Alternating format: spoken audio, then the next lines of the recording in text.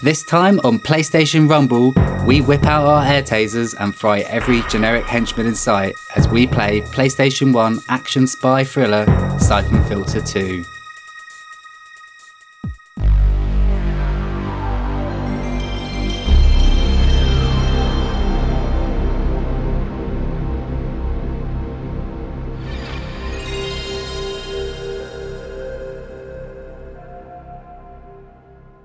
Hello, my name is Jamie, and joining me is Yakuza superfan Tony. Thank you. Thank you for saying that. How are you doing? It's all right. Yeah, I'm good, thank you. And a man who can literally not walk without tripping over platinums, it's Joshua. It's funny that you say that because right before we started this show, I went back and got the platinum for Battle for Bikini Bottom Rehydrated. You cannot help yourself. No, not at all. I can't. Yeah, it's funny he also mentioned Yakuza because I just blew through Yakuza Kiwami 1 basketball. Well, I saw that. That's why I thought of it. I thought it was just coincidence. No, I'm watching you. You disappoint me, Jamie. If you want to skip straight to the discussion this week, and that is going to be on Siphon Filter 2, the timestamps are in the show notes. Our next game is going to be Jak and Daxter from the PS2. And that is going to be releasing on the 29th of May. But before we get into that, Tony, how's Yakuza 1?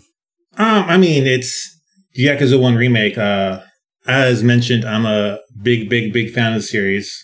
I've been playing it since the initial release in the US in 06, I think it was. And clamoring for the sequels. And then now it's like a moderately popular game, like all around. So I think it was just announced that it's like one of like Sega's best-selling games currently. I think it was like number 2 or something.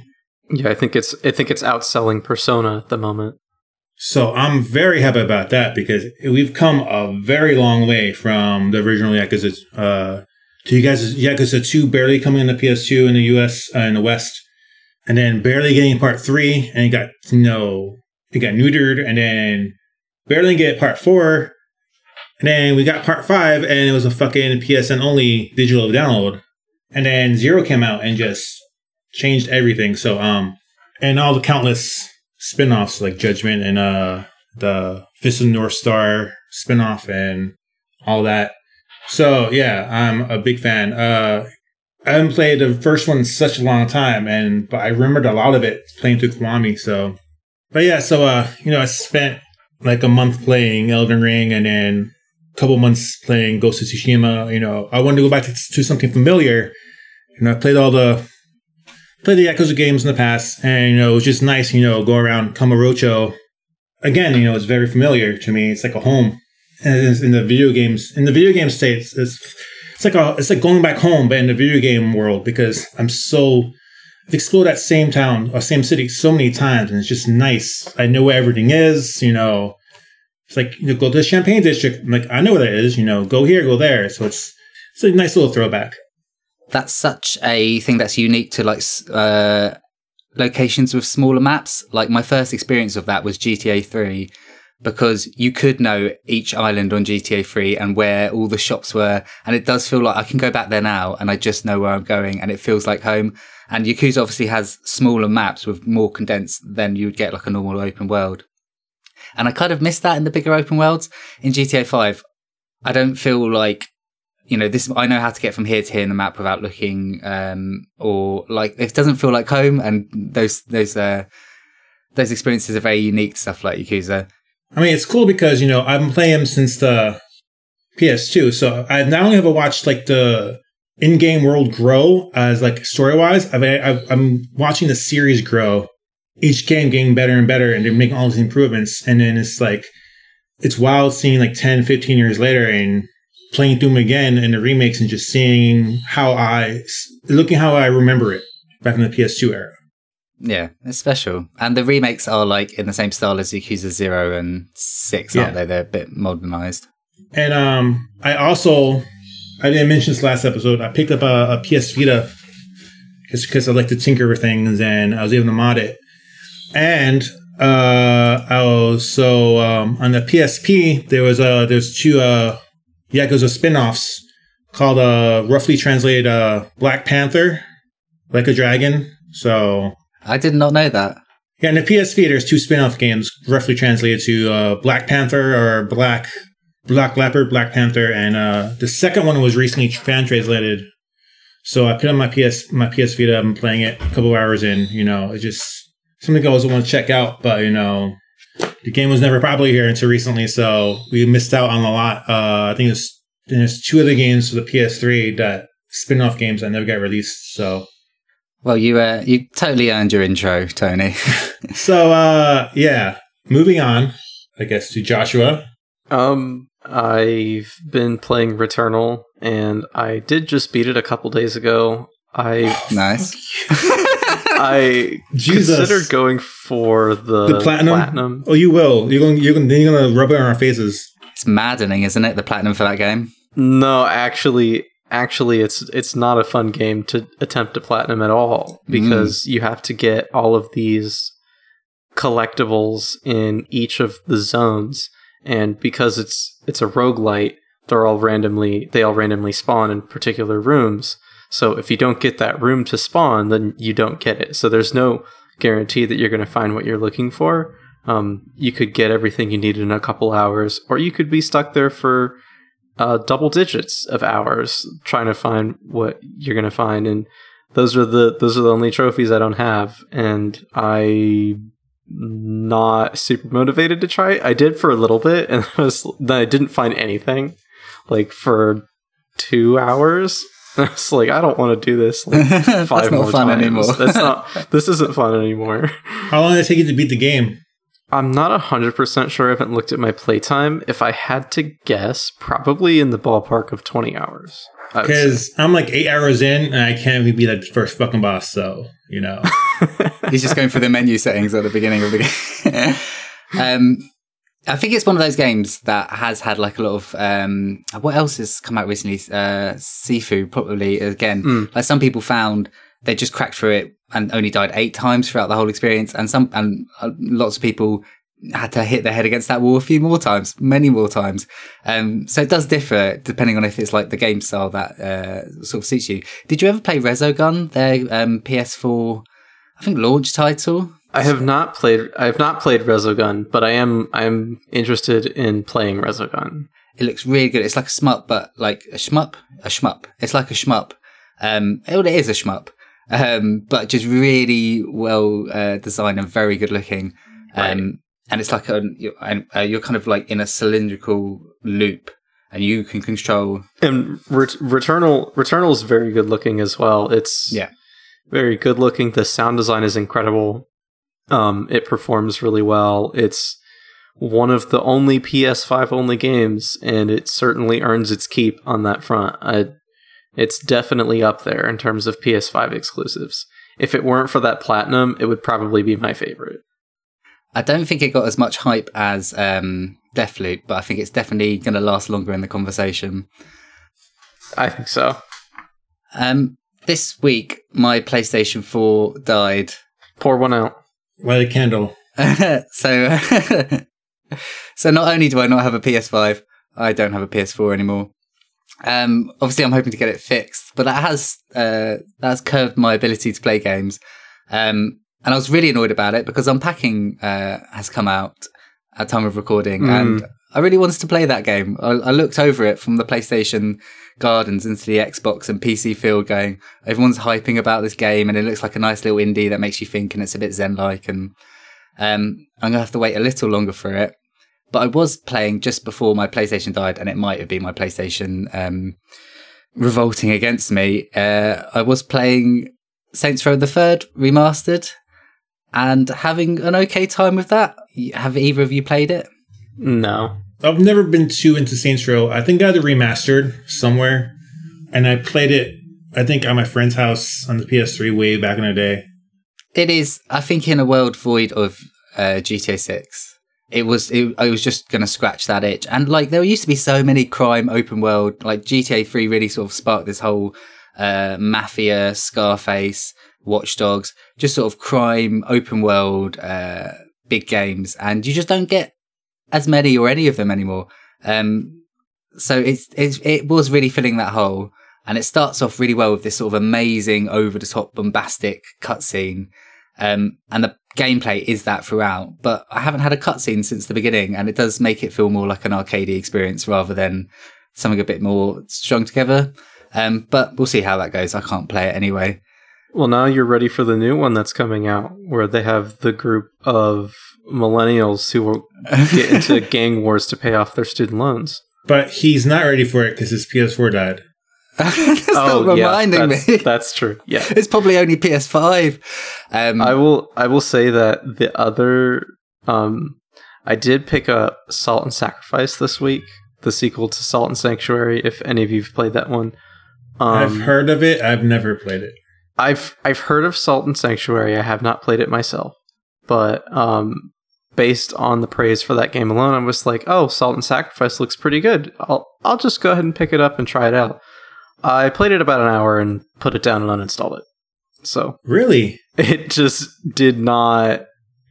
The combat felt really slow and clunky, and I wasn't a huge fan of the art style. And then they added elements of Monster Hunter in it in terms of how you're chasing down bosses through the world, and it felt really weird to me.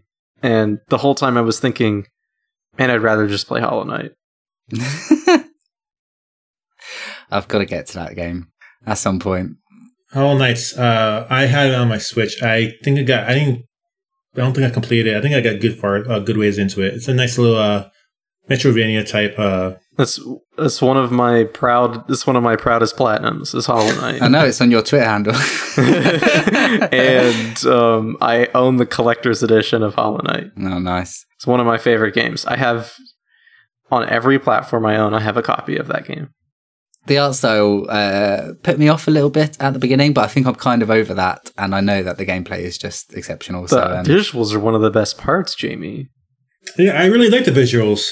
I think because it is so distinct, like it will attract some people, and for others it just won't be their taste. And it was kind of putting me off in this sort of gothic-y kind of feel, but actually, I might be ready. Well, I'll follow up on that next time. Yes, please do. And if you keep putting it off, I'll choose it for one of our next sessions. You know me, I love a hard game. There's no Jamie mode in Hollow Knight. He'll just continue to say his PS4 is broken.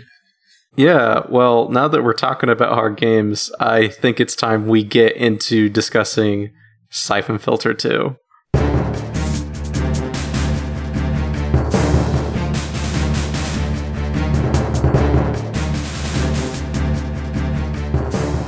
Siphon Filter 2 is a third-person stealth action game developed by Eidetic and published by 989 Studios exclusively for the PlayStation 1 in the year 2000. My personal history, I picked it because I was just curious, and I guess, you know what to say about curiosity. I've never played any of them before, but I picked it because I heard about the possibilities of it being released on the new PlayStation, whatever the hell it's called. I believe that's what they're calling it. That's the highest tier.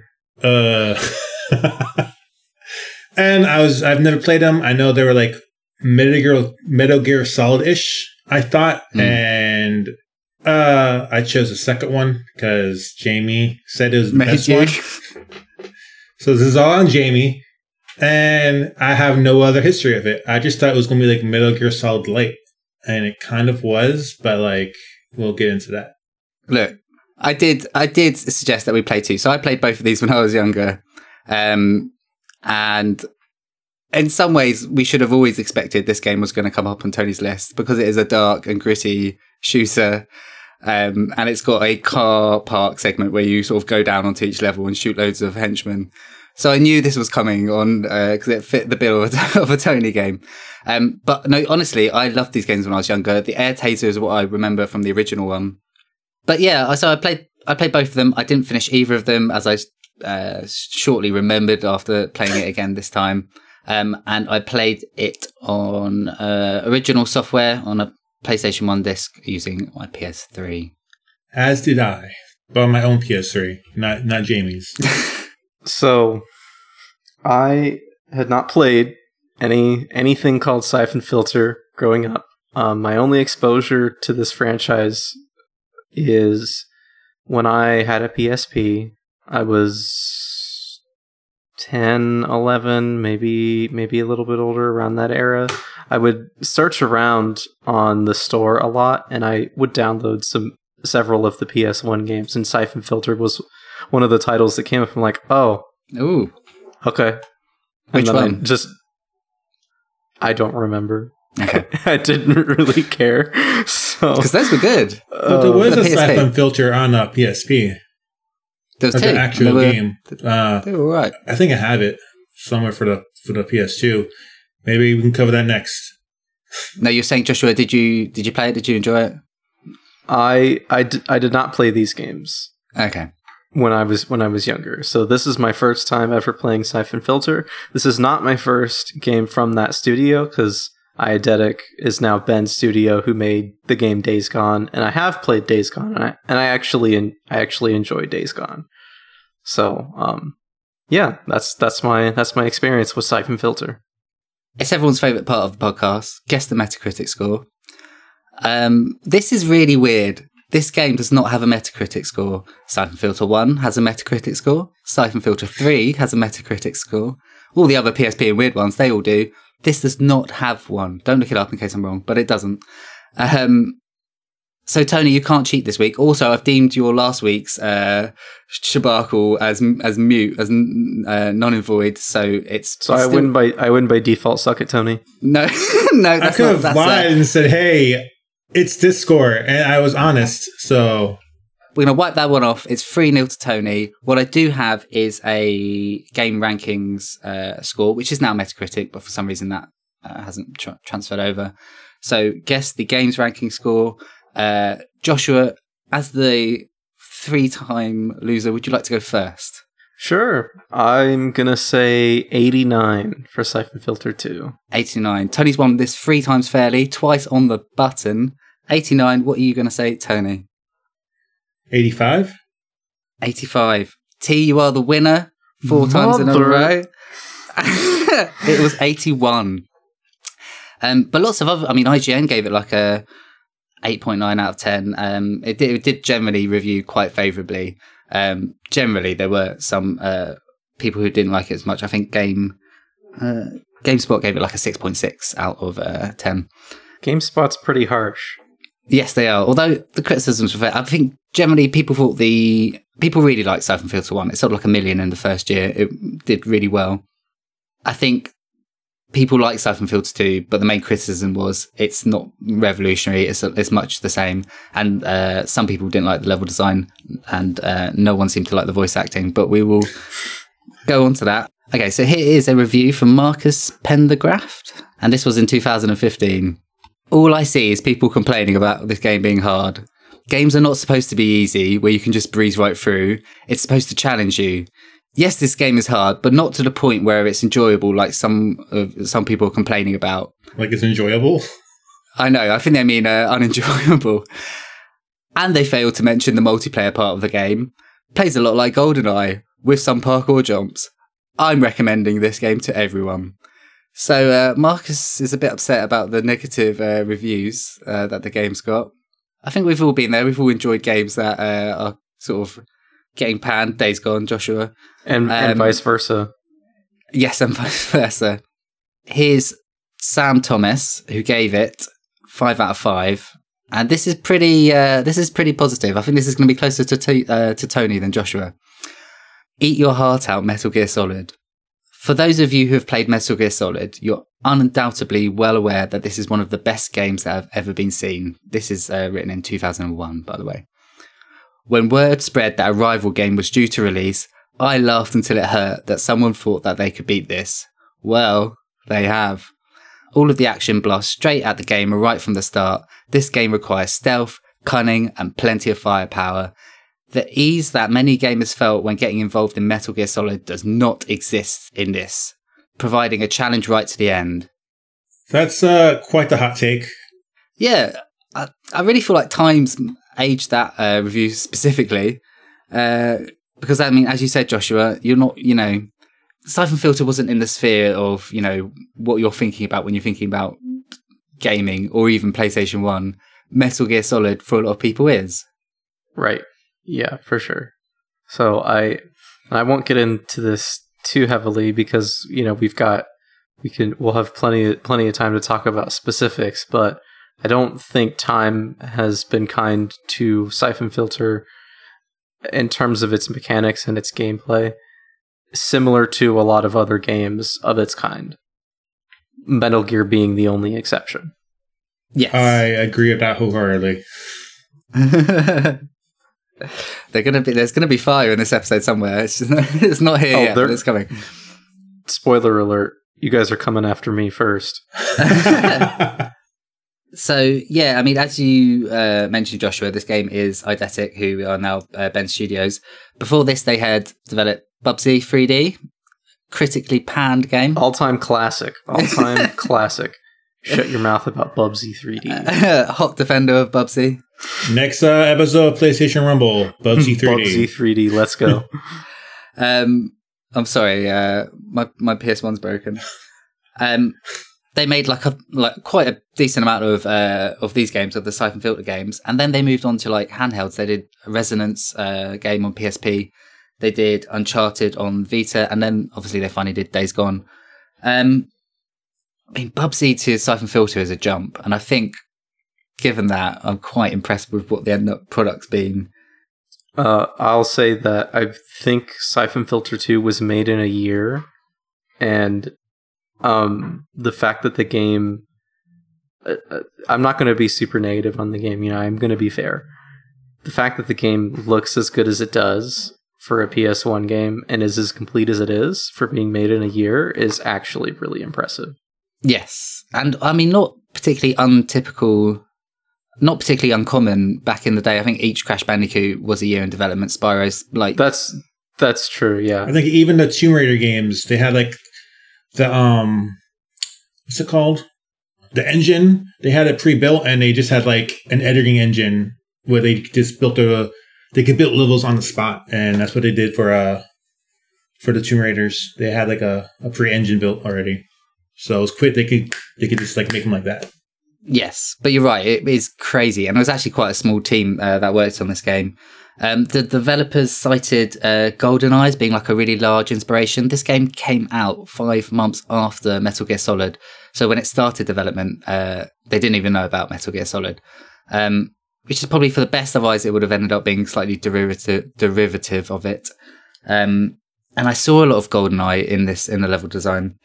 The only other thing I found out about Bend Studios is because the PSP games had such a good reception. That's why they got given the license to do the Resonance PSP game, and equally why they were given the right to do the Uncharted game on Vita. But because they were doing so well in this space for Sony, they actually got to sort of come in on meetings about the Vita and how it was going to be designed and what developers wanted from the Vita. So they had quite a big influence on how the Vita would end up sort of shaping, which I thought was kind of cool. The only thing I have left to say about Bend Studio is everyone pour one out for Days Gone 2. Pour one out for Days Gone 2.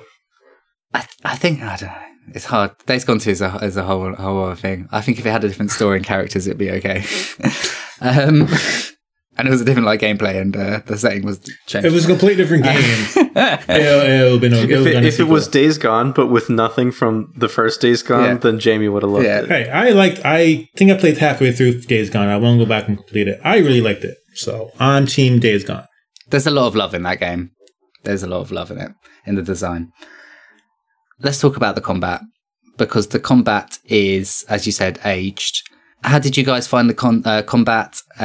Was it intuitive? Did you get along with it? Oof is my in the beginning, where there's these two snipers, I was ready to be like, hey guys, I know I chose this game, can we play something else? Because he's like, oh, I'll flank him, distract him, and then as soon as you take 2 steps and they're like, we're out of ammo, I'm like, I climb behind the guy. He's flanking me, and then headshot. Oh, the headshots in this game. Headshot. So I had to actually pull the Jamie for most of this game and pull up a walkthrough because I just wasn't having it. And I just looked at the walkthrough I saw, the guy some cheese strats, and I followed his strats because I just was not having it. So do you think it was too hard, basically? I think it was a game of its time, and they tried to do a lot of things that maybe didn't work out too well. I mean, I'm pretty sure it was innovative at the time, but just the first person view, you had to use that most of the time to get headshots cheaply, might add, a lot of times, because it's just shooting them normally. Sometimes you can shoot them, 3 bullets, they're dead. Sometimes they'll take an entire clip. Sometimes they'll shoot you one time and you're dead, and another time they'll shoot you and you're standing right in front of them and it misses you. Like, it was kind of all over the place, unless it was headshots. And then if you weren't rolling and have a little luck on your side, you were just gone.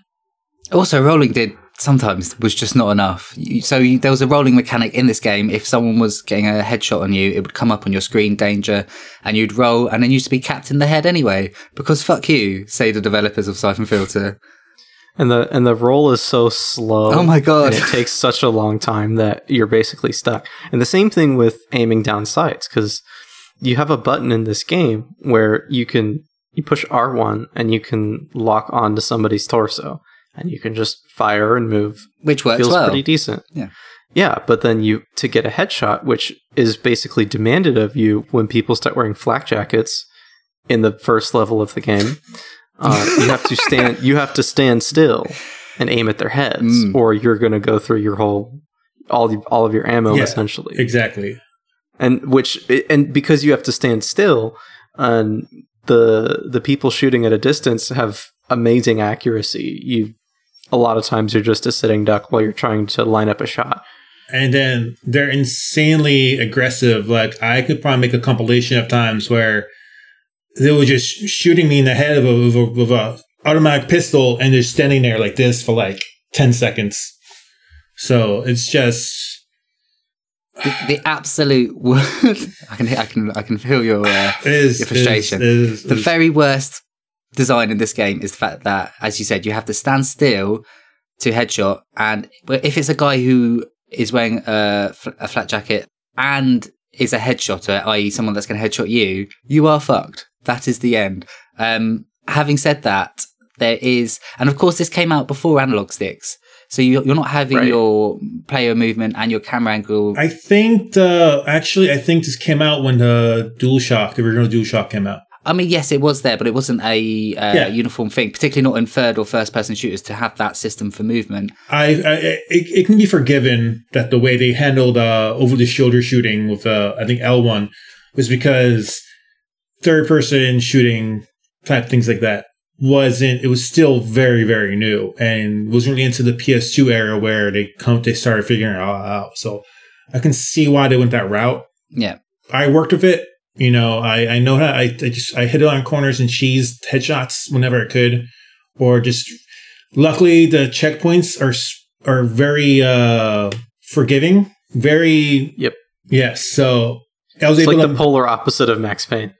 And it was like I mean, especially for the time, a lot of these games, if you died, you'd have to restart the mission all over again, like the entire level. So it was very generous. And so I was able to work with that and just kind of just remember where they were going to pop out of.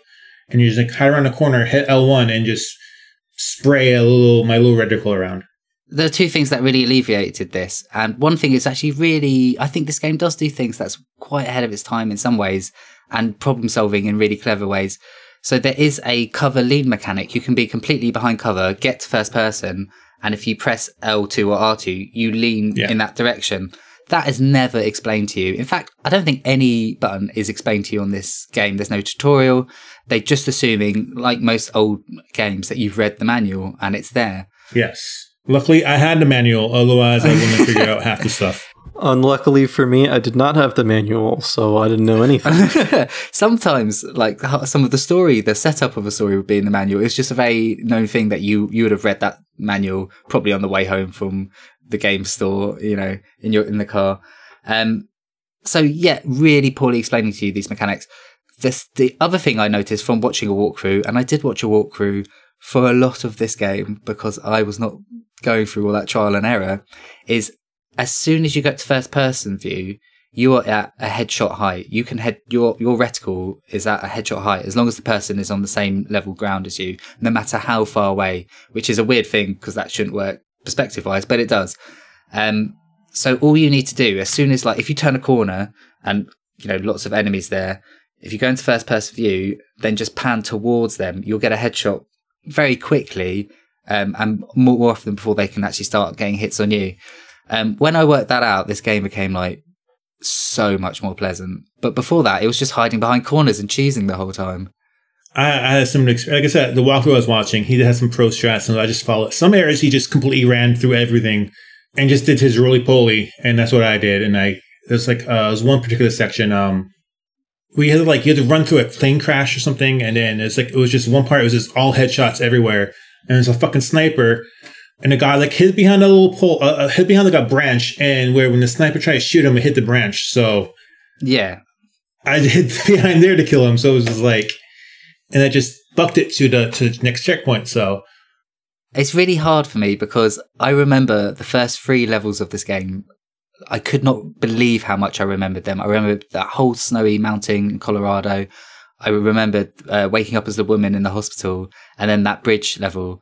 And what you did, Tony, by electing this game is destroy my memories of loving this game. You championed it too, so don't act. If I show these people the Discord chat, I think Discord, it was the last episode, whatever the case may be, you were like, yes, Siphon Filter 2, yes.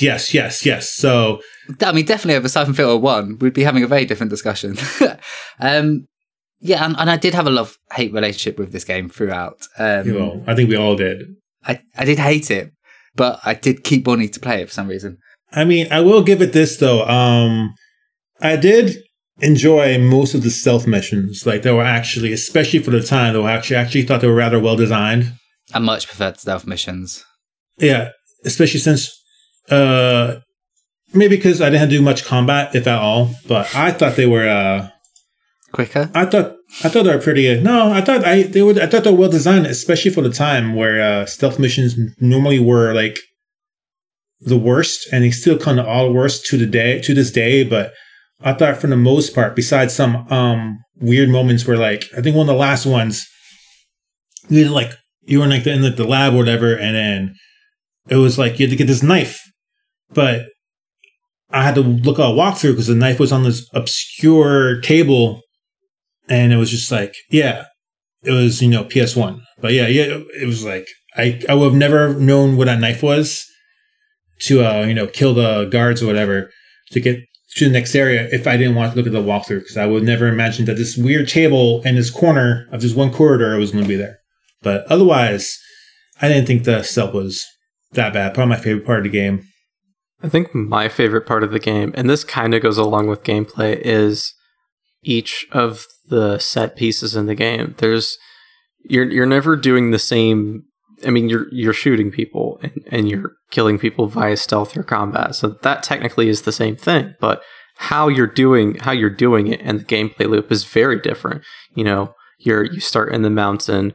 You're using a flamethrower in a tunnel by level 2. You go across the bridge.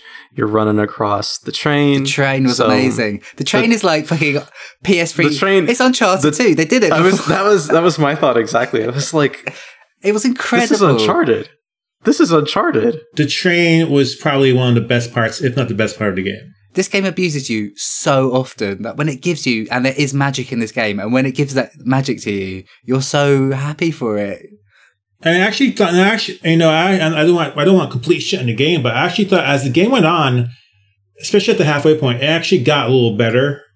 And maybe because I got used to controls and I knew what it wanted from me, but those early missions, like trying to find the bombs, I had no idea you could climb down that fucking bridge. Like, I would have never guessed it. Even back 20 years ago, I would have never guessed it. So it took me a while to figure out how to vault up to higher places. Because I was like, there's no jump button. There's no way it'd be the interact button. It took me a minute to figure out that it was, you use the interact button up against the edge and then you'll pull yourself up. And I was like, it is madness. Am I dumb? In the first level, when you get to the highest peak so you can use the transmitter, I was just standing there with this text saying use the transmitter, and I was like, I don't know what to do. I was like, at that point I was just like, oh, I'm going to push the same button I've been pushing for everything else, and then it worked. Yeah, I should have done that. But I think you are right, Joshua. Like, not only are the set pieces and the things that they're asking you to do really unique, which sometimes is a bit lacking in like modern games where it's just like sort of, we know what the side fetch quests are going to be and all rinse and repeat. Yeah, this has that sort of creativity of innovation that you did get in like PS1 games because there were less rules to follow.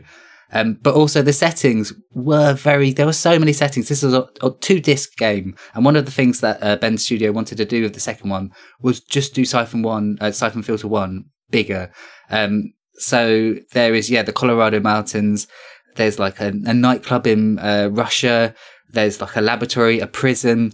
I hated the prison, but the settings are there. And there's also there's a few night vision sequences that I thought were pretty awesome. Like the night vision looks dope as hell. Each boss is like a completely different way to get to it. That last boss. We'll talk about that. Let's talk about it. No. We can't talk about the last boss yet, can we? Can we? Is this the place for the last boss? It's really stressing me out, guys. We can talk about whenever, wherever. It's our podcast. Okay. It's our podcast, Spoilers Jamie. for a game that came out 22 years ago, by the way. Final boss. Bullshit. This is the worst design. They saved the worst design for that final boss. The spawn point was ridiculous. He's right there, running towards you. I had to it took me 10 attempts. I think not 10, maybe 4 or 5 attempts to figure out what to do just to avoid him in the beginning, and he'd still mow me down. Honestly, so let me paint this picture. You're in a small room with 2 doors. He's the main enemy, who's Chase, who's your friend. Big twist, he's the enemy.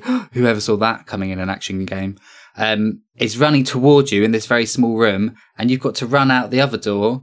He's got what weapon does he have? Some sort of shotgun or I think it's does it a automatic weapon? Yeah, like a short fire, sort of semi-automatic or whatever. And he's just plowing you down. You can never really move that far away from him, and you've got to get this other gun on this roof of a helicopter and shoot him into. It was on the other side of a helicopter, but if you ran around it, and you could run to the propellers and get killed, and then you needed to shoot him into the propellers. You'd have to roll under the helicopter to get the gun, and then lure him over, and then shoot him into the propeller. How long did this take you guys? I think after the 5th or 6th time I died, I just looked it up because I wasn't having it. Even when I knew, I would have never figured it out. I just put a podcast on and I was like, die. I told you, man. I had that walkthrough of that pro gamer guy. I was watching someone do it. Whether that translates onto the fucking... Anyway, Joshua. I can watch someone beat a Souls boss, but that's not... That doesn't mean I'm going to win. I've watched Al Solo many a time. Jamie could watch me play Elden Ring. That doesn't mean he's going to have an easy time. But. Did you finish this game, Joshua? I know you guys are anxious to know.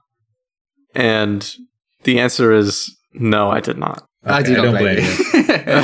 How far... You got to the train sequence, so...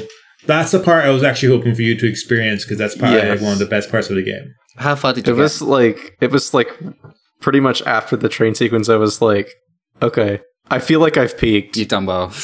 There's so many... After that, it's just a few more stealth missions, and then a ridiculous... Was that before or after the headshot guy that you're chasing down? The Russian dude, I think it was, wasn't it? Before. You didn't get to a snow bit where you're wearing night vision and it's in a park, did you? No, that's after the train. There's so many more impressive scenes after that, but what I basically could have just played half this game and been much happier than if I played the whole game, because the prison, the Russian, is it a Russian prison? There's a prison, a female prison. I hated it. It was so horrible. It's probably the hardest mission in the game. It's some stealth, then action. You're not really well equipped. Then you've got to break out this prison with guards just destroying you at every corner. This is what really upsets me about the game design. Like Max Payne, the way they add surprise and difficulty is just having lots of corners, and behind every second corner there's 3 enemies, and that's just, for me, quite lazy design. Nowadays you get much more open areas where they're honest. They're this is the layout, this is who's there, you work it out. But the way they used to do it was small corridor, corner, grenade, And that is it runs all the way through this game. Small corridor, corner grenade, everyone has a flash icon on, and you have like 3 bullets in your gun. Yeah. That was at the point where Siphon Filter 2 turned into Resident Evil 1. You're managing your bullets, and I'm like, hold on. I'm playing an action game. Why am I running out of ammo? And also, they didn't have the air taser until basically the second last mission. The best weapon, because it does take away a lot of that frustration, just having an auto aim and just going zzz and fire. They pulled a Prince of Persia on us, where they saved the best weapon until last, and you're like, wow, wish I had this for the rest. I played some of the first one, and you get this taser, right? Imagine shooting first level. Joshua, you have this taser. If you hit, I think you use square to shoot it. If you keep hitting square, you can eventually just set the person on fire, and you start running around like that's on awesome. fire and stuff. Yeah, it is awesome. And it goes out on a wire, so if there's someone on top of a roof and you're on street level, you just like, and it goes zip, and it just like fries them alive, and you decide. Should be an option to incinerate people in every video game. Yeah, even Animal Crossing. That's really dark. Maybe the next Kirby game. Get on that, Nintendo. You heard it here first. I won't charge royalties. I think there were other nice little puzzle-solving bits. There's a bit on the bridge level where you've got like 2 guards with 2 hostages, and 1 guard staying still, and 1 guard is walking from left to right across the first guard. And as soon as you shoot one of them, the other one will set off the alarm. And you've basically got to work out that as the first guard passes the second guard, their heads align, and you can do 1 shot. And I thought of that, and I thought, that's not the answer. And I did it, and I was like, oh, that felt so good. Yeah, some of the little moments were really good, where they just sort of present you with a problem, and they don't give you a solution. But the solution is completely tied to the gameplay. Yes. And completely tied to the mechanics. So it feels very organic. And they're using the elements of shooting and aiming and stealth to essentially solve a puzzle, and that feels awesome. I wish more games nowadays would do that instead of this is a bit off topic. Have you guys seen Tony, you've probably seen it, the picture of if Elden Ring was made by Ubisoft? Oh, yes. And it's got like all the UI elements. My favorite part of that is where it's a prompt that says push R3 to use Tarnished Sense and find your next objective. So instead of doing that, games like Siphon Filter are like, no, here's your problem. You figure it out. Yeah, that's your problem. Figure it out. Yeah, exactly. Moments like that eked through the bits of frustration I had with the game. Yes, and I think that was just more common at the time. It seems to be something that sort of like died out in modern design. There were, like, I think this game drew a lot of inspiration from Tomb Raider as well. There were often secret weapons hidden in little areas that were really, unless you knew they were there, you're not going to get them. Yes, you can get the air taser on the first mission in those Colorado Really? mountains. You can, but you wouldn't, because it would mean like hanging off a mountain at a bit you didn't think you could, and then just dropping over or going through a waterfall. It had those kind of things. And I just quite appreciated the last 2 levels, which are the New York slums, sort of a dark street alley kind of thing. Was that the one where they were like, where the girl was like, you have to help save these cops, and then you try to save the cops and they all die anyway? Yeah, with the snipers. That level was a love letter to Siphon Filter 1, because that's basically the first level, the very sort of famous level in Siphon Filter 1, and at that point you do have your air taser back. And I just enjoyed the sewer mission. It all clicked for me at that point. Once I worked out you could headshot quite easily, I did enjoy that bit. This game just made me feel, I've never felt so ambivalent about a game that we've played. I'm with you there, Jamie. I'm with you 100%. And I didn't finish it, so I didn't see everything the game had to offer, but it was just, I'm bouncing between really frustrated and, oh, this is really cool. Yeah. And I'm having a hard time figuring out where I'd land at the end of my experience. Yeah, I agree with that. It's definitely a game that I would hope, if there's a remake, I'd be down for a remake of these games, because I think there's a lot of things. Just add strafing, please.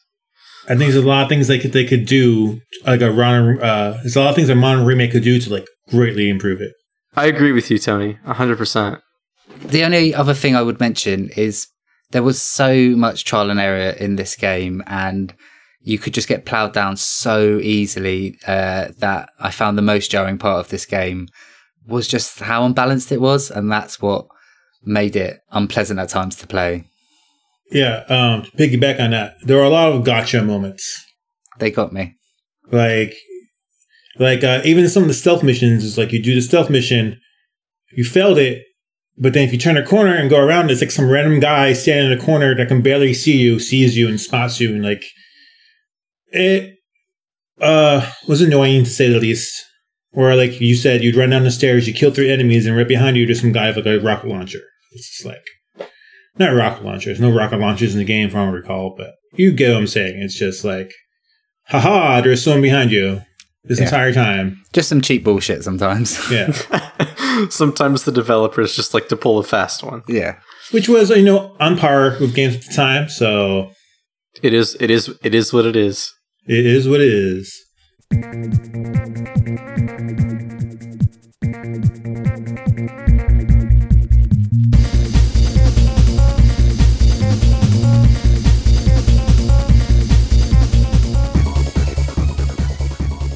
So I will say that while I was ambivalent on the gameplay and the moment-to-moment stuff, the one thing I was not ambivalent on are the visuals in this game. It's probably one of the best-looking PS1 games I've ever played. Isn't it just? Honestly impressed me. Not only that, but it's the performance was pretty consistent. I didn't hit any weird jitters or anything like that. I don't know if you guys had a different experience with that on PS1. But the level of detail, the geometry, the number of guys on screen, it all just looked really good. So, Jamie, what are your thoughts on the graphics? Yeah, no, I think you're totally right. This is very obviously a late PS1 game, and it still has that sort of dark, kind of DIY kind of feeling that the PS1 games do have. But I think that Bend Studio did particularly make an effort just making these environments look a lot more realistic than what we were used to for PS1. It really held up well. It's a good looking game. It definitely has some of that dopey PS1 look to it, but I like that old PS1 games look. It has a certain feel to it, very nostalgic. They did the best they could with what they had. Obviously, 2001, I think the PS2 was out or was coming out, was right around the corner. Actually might have been out in Japan at the time, if I'm recalling correctly. So it was definitely, they did what they could with what they had to work with, and with the power of the system, with the system's resources that they had at the time. So I have no complaints. Yeah, they definitely did the best they could within the constraints, and it really shows in the end result. And to that effect, the levels themselves, they're not the most varied that I've ever seen in a game, but with the different set pieces, you also are getting some different visuals in there as well. So it's not like you're just seeing the same thing over and over and over. You do get a little bit of that environmental diversity on top of a game that looks really good for its era. If you put Siphon Filter 2 up to another PS2 game that was aiming for a similar art style, you probably wouldn't find egregious differences between them, I would imagine. No, I mean, the most recent example may be Max Payne, which did look significantly better, but for that it ran like shit. So they obviously made a compromise there. Yeah, there we go. And I think you're right, Tony, in the fact that it does have that sort of nostalgia look of a PS1 game, in the same way that like records have a certain sound to them, and VHS tapes of like Disney films have a certain feel to them because of the grain in the footage. Yeah, the dithering and everything. Yeah, like, the walkthrough I watched had it upscaled and everything on an emulator. It looks nice and all. It looks very clean. But when I was playing my PS3, it was just like it looked. I just think it looked better in the sense that it had like that. What's that word? It had some like it has a certain feel to it that you just don't really get when it's upscaled. And this so could have too easily been too dim and too dark, and they avoided that.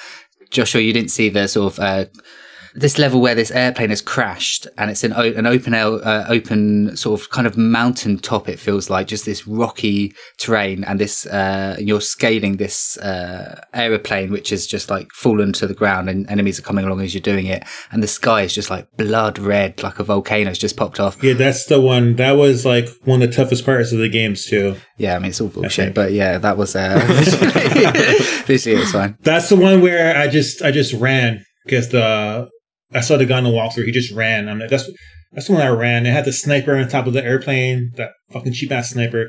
But I literally feel like I can taste it. That's how much of an impression the visuals. Yeah, it definitely had that sense of atmosphere. Music wise, I think it's leaning a lot more into now, and I think maybe the premise of Siphon Filter as well is leaning into this sort of late 90s, early noughties action film, Mission Impossible, Matrix kind of feeling, and the soundtrack was there. I mean, the soundtrack actually wouldn't have sounded out of place in like a Mission Impossible film, except for it had a slightly more electronic, electro vibe going on, which a lot of sort of PS1 games had at the day. It was, that late 90s rave music. Yeah, house and rave music. Which just permeated everything from like racing games to like Donald Duck games back in the PS1. Oh yeah, genre. But I think the soundtrack suited the style. It was definitely of the era. You can tell that in a lot of aspects, like with the visuals and with the soundtrack, that Eidetic or Bend or Eidetic at the time, that they were really putting forth a lot of that extra production value into a game. So you're getting the most quality and value in other aspects for a game like this of its time. Yes, I remember watching an interview with them, and they said that the memory constraints were so tight that sometimes, like, sound would come to you and go, "We need an extra 4." What would it have been? Megabytes back then? Megabytes, gigabytes, megabytes, probably. Yeah, we need another 4 megabytes out of this level, and you just be like, I can't. Where am I going to take that from? So I think they were really pushing it. I think we've got to end by talking about this story. Let's do it. We've tried to avoid it. let's talk about the elephant in the room. I don't remember like most of the story. I don't really remember, or I can really follow, was the girl just coughing all over everything. Which we had enough of for the last 2 years. I'm fine. I was going to say, I'm like, it hits different when it's post-COVID and you have this girl with this virus coughing. I'm fine. She's coughing all over her friends and shit. So the story is certified bananas, but bafflingly also very like stock and very unoriginal. But it starts like hours after the first game, and it's actually very of the time in certain aspects too. Even Mirror's Edge was talking about like an airborne virus. Yeah, whereas Mirror's Edge wasn't even trying. Siphon Filter 2 is just like happy to be a like really basic action premise, which is that Siphon Filter is a sort of biological disease that can be programmed to just target certain types of people. The evil corporation who you're working with in the first one, who sort of turned their back on you and were the sort of people in charge of Siphon Filter. This evil organization is trying to get to you to get back what they need, which is these source codes. And you've been blacklisted, so everyone's after you. And the game starts when you're flying. Oh, so I love the intro scene at their airport when they first like get in trouble. It's just got this like really cheesy, like running in slow motion, shooting guys, like the position of it. They just go full out on the cheese. But the basic premise is you start on a plane, which is attacked, and out go your source codes, and you try and survive. And the rest of the game, you're trying to find those source codes, this data for Siphon Filter to save the world. At the very beginning of this game, when they're on the plane and it starts crashing, what's his name? Logan is getting everyone out. Go jump, jump, jump. And one guy goes, "What about the source codes?" And he goes, "We haven't got time for that. Jump, jump." And if he hadn't done that, I wouldn't have had to play this whole fucking game because they would have just had the source codes from the beginning. They would have just had them. No impression on me. I didn't even realize at the end that Chase was like someone that I knew from the beginning that had turned on me. Just literally. I think some of the plot was actually explained in the loading screens between like missions. Yes. Can we talk about the voice acting for a minute? Oh my god. Oh my god. I forget which level it is, but you're playing as the girl who coughs, and you get to this part where this guy is looking at this like big green map, and you take him out, and the other guy, he's like, Huffman, come take a look at this. Huffman? What the hell is going on, Huffman? I just lost it the whole time. Like, oh my gosh. This is something else.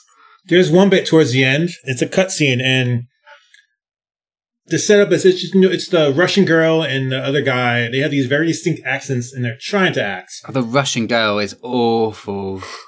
And then okay, these people doing these accents, and then this guy's like, and the Russian guy's like, do this, blah blah blah, and then this one guy sounds like an intern, just went, yeah, all right. He gave him a command to like do something. He's just like, oh, okay. That was the line, and then I needed to make that clip and just show it to you guys because I was rolling. I think I kept on watching it because it was just that funny.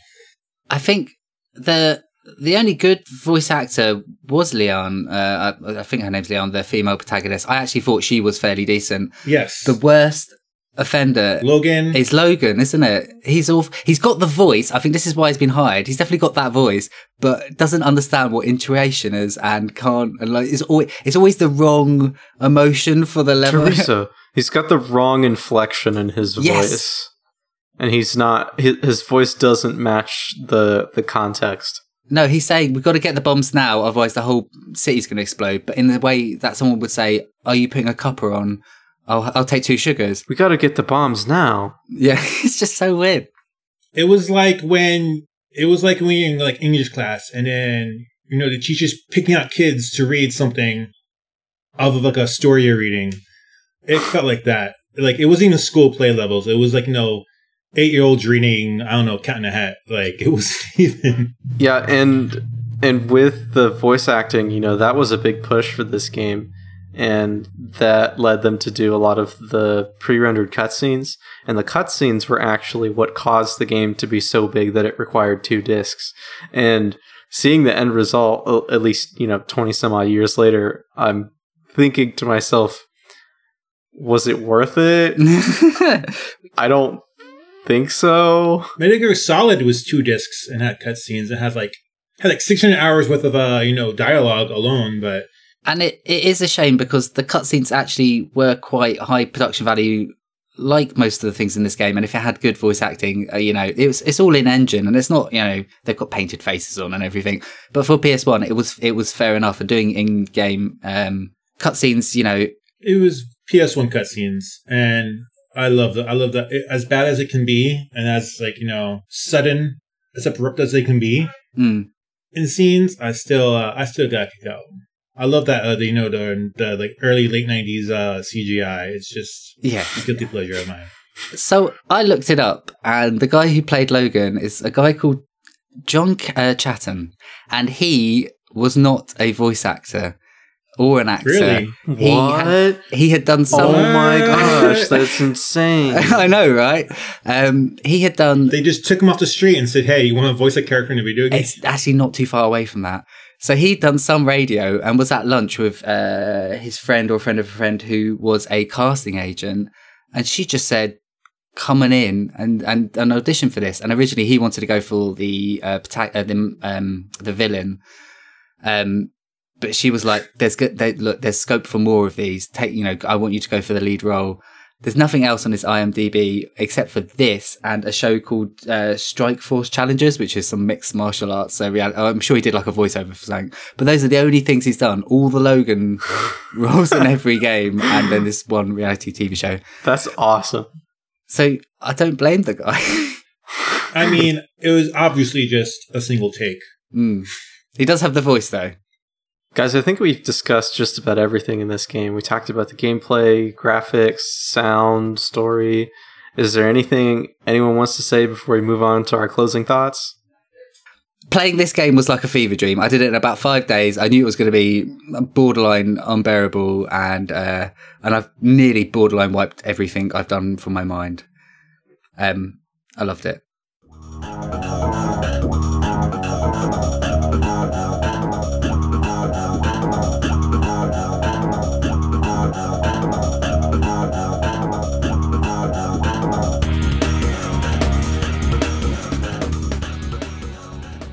Since Jamie's done talking about his fever dream, Tony, why don't you kick us off with closing thoughts and your score? The combat was PS1 jank, but the stealth missions were mostly fun, and the checkpoints made it bearable. And a lot of the missions, some of the missions were pretty cool, such as, the train sequence is probably one of the best sequences I played in a PS1 game. If I'm being completely honest, I loved it. It was my favorite part of the game. It was definitely a game of its time. They did what they could with the hardware, and I think they did pretty good, given the limitations. It's definitely a game series I wouldn't mind seeing a complete remake of, because I think there is something there, and if they could, just remake them from the ground up, I think we'd have a pretty solid remake.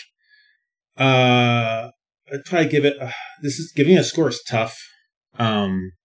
If it was like a PS1 game, if I was at the time, I'd probably give it a 7.5, just because it did do a lot at the time. It got a lot. It has a lot going for it, but it's kind of a tough recommendation. If you enjoy like PS1 games of that era, action games specifically, and want to kind of see how things have evolved to where they are now, I would say maybe check it out. If you can't really tolerate the overall jankiness of some games of that era, might be a hard pass. But yeah. How about you, Joshua?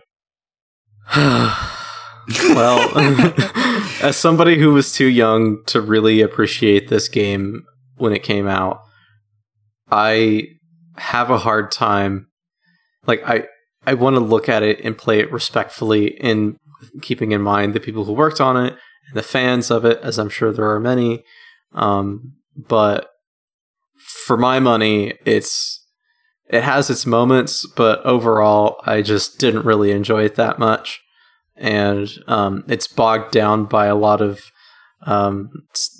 things that are just out of date or don't happen. A lot of stuff that, if the game were to come out now, would be cleaned up. So if there was a remaster or remake of some kind, then I would definitely give it another look. But the game, as it stands proper, I just couldn't bring myself to stick with it all the way through. As far as scores go, I don't know that it's appropriate for me to give a score, since I didn't finish the game. What do you guys think about that? No, I think we need it for the records. Playing Siphon Filter 2 in 2022, as somebody who never played it growing up and couldn't appreciate it in its glory, I'd give it a 5 out of 10. Fair enough. So that just leaves Jamie. I am more interested by this game than I am happy to play it. I think, like, my memories of this game were so strong coming out. I really enjoyed playing the first 3 levels.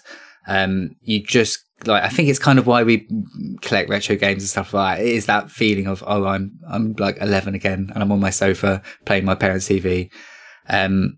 This game is hard. And not like good hard, not like Elden Ring hard, like fucking Crash Bandicoot 1 hard, or just unfair. I'm gonna give it 5 for it off, the metric off, because I mean, in points you're right. Can I say 8?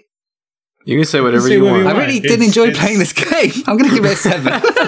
7 out of 10. Because it was amazing, but it hurt me. 7 out of 10. It has a little something for everyone. If this was 2000, it'd be an 8, but it's not. It's 2022, and it's a 7, and it should be lucky for it. Oh. If nobody else has anything else to say, I guess that will wrap it up for our little powwow on Siphon Filter 2. The next game we will be covering will be Jak and Daxter. if you enjoyed our little conversation here, be sure to check us out on Twitter. Follow us on Twitter at PS Rumble. Drop us an email at PlayStationRumblePodcast@gmail.com. We're also on YouTube, PlayStation Rumble. Give us your questions, comments, complaints, criticisms of certain opinions, whatever. Anything goes on PlayStation Rumble. Thank you for joining us. Goodbye. See ya.